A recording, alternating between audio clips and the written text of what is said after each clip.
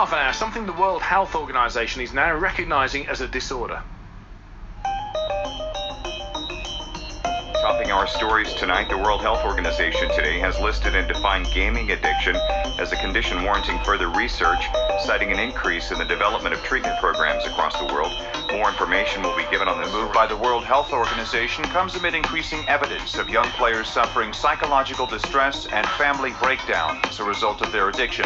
Home playing video games, and you want to stop and don't know how.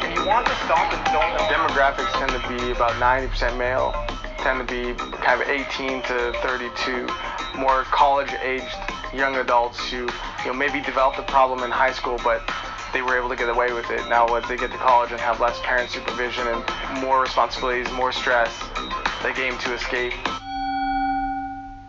So we're going to spend some time discussing gaming addiction, defined by the World Health Organization as a pattern of behavior characterized by impaired control over gaming, in which increasing priority is given to gaming over other activities to the extent that gaming takes precedence over other interests and other daily activities, and there is a continuation or escalation of gaming despite the occurrence of negative consequences. If you've experienced this in your household, I'd love to know how you approached it, and whether it's you were the gamer and you had to back off your console a little bit, or whether you were a family member who had to try and stage an intervention. You can text us tonight on 85058, tweet us at BBC5 Live. I'll speak to Cam Adair first of all. At the height of his addiction, Cam was playing video games for up to 16 hours a day. Hi Cam, thanks for talking to us. Thanks so much for having me. How long did that period last for? It was a couple of years, and 16 hours a day for 2 years? Yeah, and I was pretending to have jobs and deceiving my family, and eventually I wrote a suicide note. That's where I realized I needed to make a change. Can you explain how the addiction grabbed hold of you? Was it a slow, gradual process? It came and went at different periods of my life, but I was bullied really intensely during the 8th grade, and that caused me to want to escape. And gaming was a really effective way to do that. So when I dropped out of high school and now had all this time on my hands, that's where gaming began to become a bigger problem in my life. When it got to the stage that you were writing a suicide note, what did you put in that? What were your feelings at that point? The one thing I can remember writing was to my dad that I knew that gaming was something that really bothered him and he really didn't like a lot, and I didn't want him to blame gaming or to kind of see it as a bad thing, and more it was something that was helping me at the time. And that's what I can remember writing, just these notes to family and friends, letting them know that I cared for them and I was sorry and that I was going to be in a better place, no longer in so much pain. But thankfully that night a friend invited me to go see a movie, and during that movie I was laughing and smiling and having a great time, and that kind of shook me out of my state. So I came home and asked my dad to help me find a counselor, and he of course said yes, and that helped me turn my life around. So you now set up Game Quitters, haven't you, which is an online support network helping thousands of people in over 90 countries to tackle this. How do you go about providing support to others? What's the first step? The biggest thing is helping them no longer feel alone, because when we realize that we're not alone, we are able to connect with a lot of other people and find strategies and support and be able to take those positive steps forward. We have a lot of encouragement. So one of the first things that they need to know how to do is how do you find new activities? How do you structure your time? How do you deal with cravings and urges to play and withdrawal symptoms? And how do you make new friends? And so on GameQuitters.com we have 200 different videos for free. We have programs step by step exactly how to quit for not only gamers but also parents as well. And now I travel all over the world speaking about the subject, and I'm coming to the UK actually in March for a big tour. Were you addicted to one particular game, or were you completing so many games that you were just going through them? I was more of a competitive player, so I played StarCraft, Counter-Strike 1.6, and World of Warcraft. And World of Warcraft was definitely a game I played where that, was during the most severe period of my life where it was a negative thing. And that kind of grabbed a hold of me because you could play World of Warcraft for 16 hours and, not even really make that much progress, and you always had something else to do, and it was almost like a second life. I actually identified with my character, and kind of felt like I knew my character better in the online world than I really knew myself in the real world. And the real world for me was a source of immense pain, whereas online I was someone I was able to see achievement and have other friends and really feel good about myself. And so World of Warcraft was definitely a game where it was a big problem for me. When you're playing for 16 hours a day, do you even find time for the basics? I mean, did you go to the bathroom at all? Did you eat? Eating was definitely less of a priority. For me, I've never been someone who, had really poor hygiene to the sense that I wouldn't shower or go to the bathroom, although we definitely hear a lot of cases like that, and there are a lot of gaming addicts who do struggle with that. But my weight was really low. I remember coming home for summer one year, and my mom looked at me horrified because she didn't know, but I had been gaming and skipping class and not eating, and she looked at me and I had lost a bunch of weight and I was very pale, and that was a big problem. So for me, I was still showering and doing those basics, but that was it. And outside of eating, getting through basics, I wasn't doing anything else. Alongside Cam is John Logan, because Cam's talking to us live from Thailand tonight, and John Logan is head counsellor at the Cabin, which is a residential treatment centre in northern Thailand. And what kind of programs do you run there, John? Well, we treat addiction in general, but we also have a specific gaming program that we recently introduced in response to the demand. And how long does that last? It lasts 90 days. We can actually do it in a shorter time, but 90 days is ideal. Because? It takes that long to actually... there's two parts to the program. The first is we do a digital detox. That takes about 45 days. And that involves clients not having any access to computers, smartphones, or anything of that nature. And the only thing they can do is to contact their family through a landline. I'm sorry, just on that, days, how did you arrive at 45 days? Was it shorter and you found it wasn't working? Was there scientific evidence that said that's the optimum number of days? How did you get there?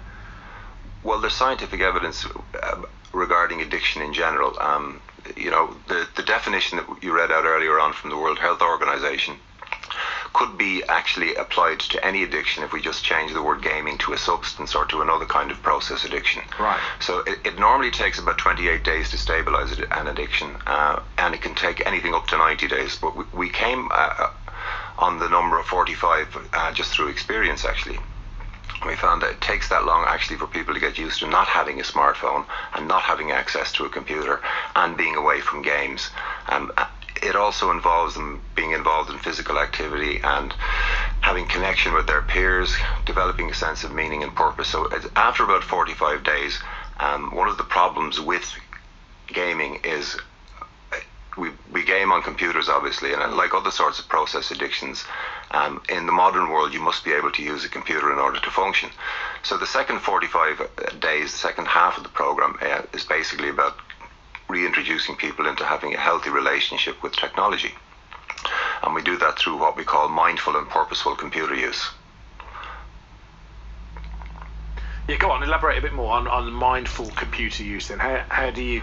And also, sorry, just before you answer that, the other thing that I'm really interested in is, because you've said that you could substitute other addictions for gaming, but arguably with substance addiction, most people who go through that don't return to those substances, do they? They stay off them. But you're saying that you can go back into digital use.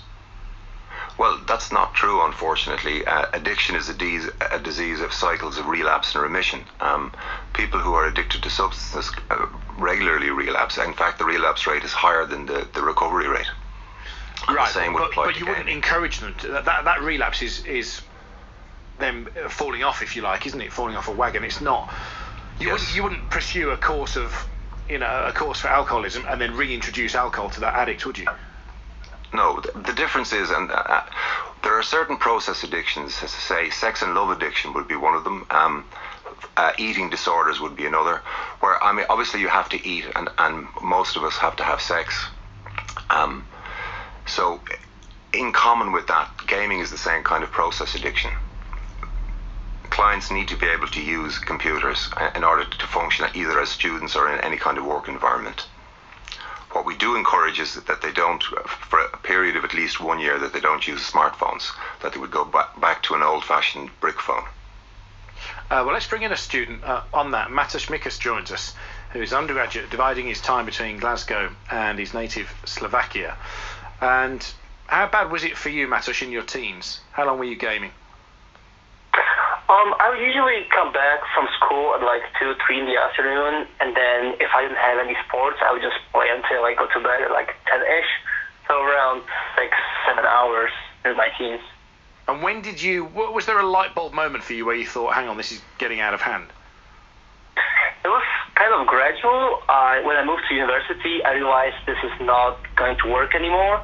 But it wasn't until I broke up with my girlfriend because of gaming in part, which I realized, like, okay, I need to work on this, I need to change something in my life. And how did you discover support to help you do that? I just Googled, like, stop gaming, how to stop gaming, and I found out the website Reddit. It had a subreddit for stop gaming, and I think there I discovered Game Quitters and Cam's work. And what would you say the key was now, if you were going to give advice to somebody else who might be in that position? I want to repeat what Cam said before. The community aspect was very, very important for me. Just finding new friends, finding new hobbies. Because one of the reasons I was gaming so much is because I was feeling lonely and without friends in a new country. And once I made those friends, those feelings would go away, and I would, don't feel the urges to play games as much anymore. So really finding the community, finding friends, which you can do stuff not on the computer, but actually in the real life. That was the key thing for me. See, interestingly, John Logan, that's a common thread, isn't it, with Mateusz and Cam, that they both were finding solace from an online world? Absolutely, and in common with all addictions, all addicts find solace in whatever it is they're actually doing. It's an escape. Usually underlying an addiction, there are other mental health issues. Giovanna joins us next. Lives here in the UK, originally from South Africa. And it's your son, Giovanna, that we're going to talk about, isn't it? Your 28-year-old. How long has he struggled with gaming addiction for? Good evening, Phil. He's very, very similar to Cam Adair. He started from 6 years old with TV games. He's now 28, nearly 29. And yes, it's been from TV games to computer games, video games, computer games, all sorts, and he still is struggling every day. And is it true that you're so concerned you moved here to assist him? Not exactly. I had actually asked him to move to the UK to get out of the environment that he was in South Africa, just to start a new life. He came to the UK first, and 6 months later I came over. He was doing very well here in the UK, and it was when his brother had actually moved over about 6 months after I had moved over that things went downhill again, and he sort of got addicted all over again. Both of them started playing computers or gaming, and his younger brother, Andrea, he got himself a job and got onto his feet and started working. But Marco, the older one, he didn't. He went downhill. He just carried on playing computers, and he lost his job. He was kicked out of his flat. It's eventually, because I lived in Oxford at that time, I drove through from Oxford one night very late through to London and came to talk to him, to tell him, we can't carry on like this because we have been in this situation before. But that was 4 years ago, and it's been, like Cam says, it's been, he's come and gone out of the same. It's sort of been like a routine, not a routine. He's out of it, then he's in again, and then he's out of it, and then he's in again, and he loses his jobs, and he plays. He also was playing 16 hours a day every day. Same story. He did do the showering and everything, but he never ate. He was losing so much weight. He looked sick.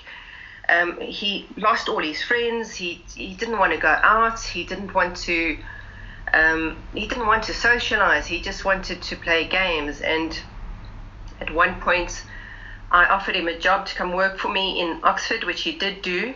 And he worked there for a year. But even in that year, I had to ask him to leave because he was, every morning he he came to work late because he was gaming through the night and he couldn't get up early enough to come to work. Can I put to you a text message that we've had from a listener whilst you've been talking to us, Giovanna, and just get a reaction? James, it's actually a tweet, sorry, not a text. James says, I feel this is not something that parents can complain about. They are the ones who let their kids play these games for hours on end as an easy childcare method. It only becomes an addiction whenever they can't stop it, not whenever they have something else to do. What's your view on that? Well, as I said before as well, I've spoken about when my son played computer games, and you'd see him. I'm talking now when he was much younger. He'd enjoy himself, and he'd have friends around. But when I did not actually know it was an addiction, the only time that I really knew it was an addiction, my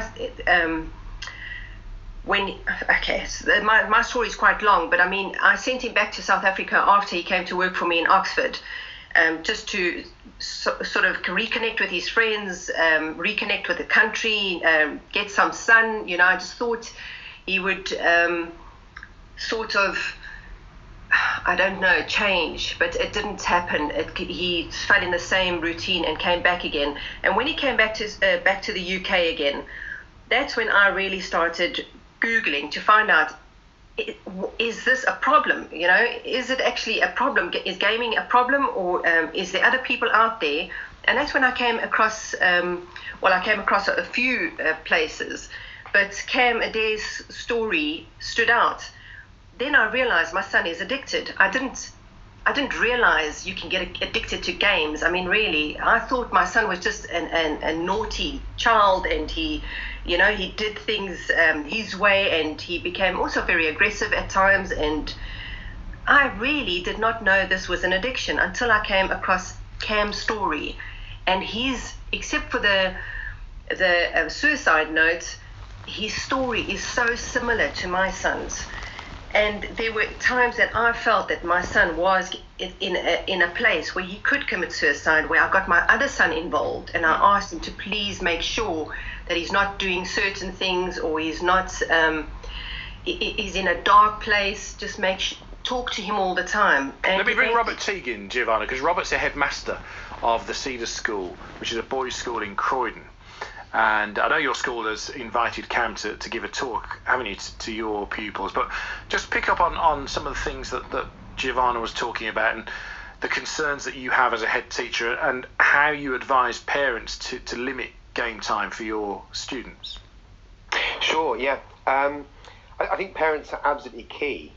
And certainly, I think clear boundaries are very important. So we do encourage parents to put those in place.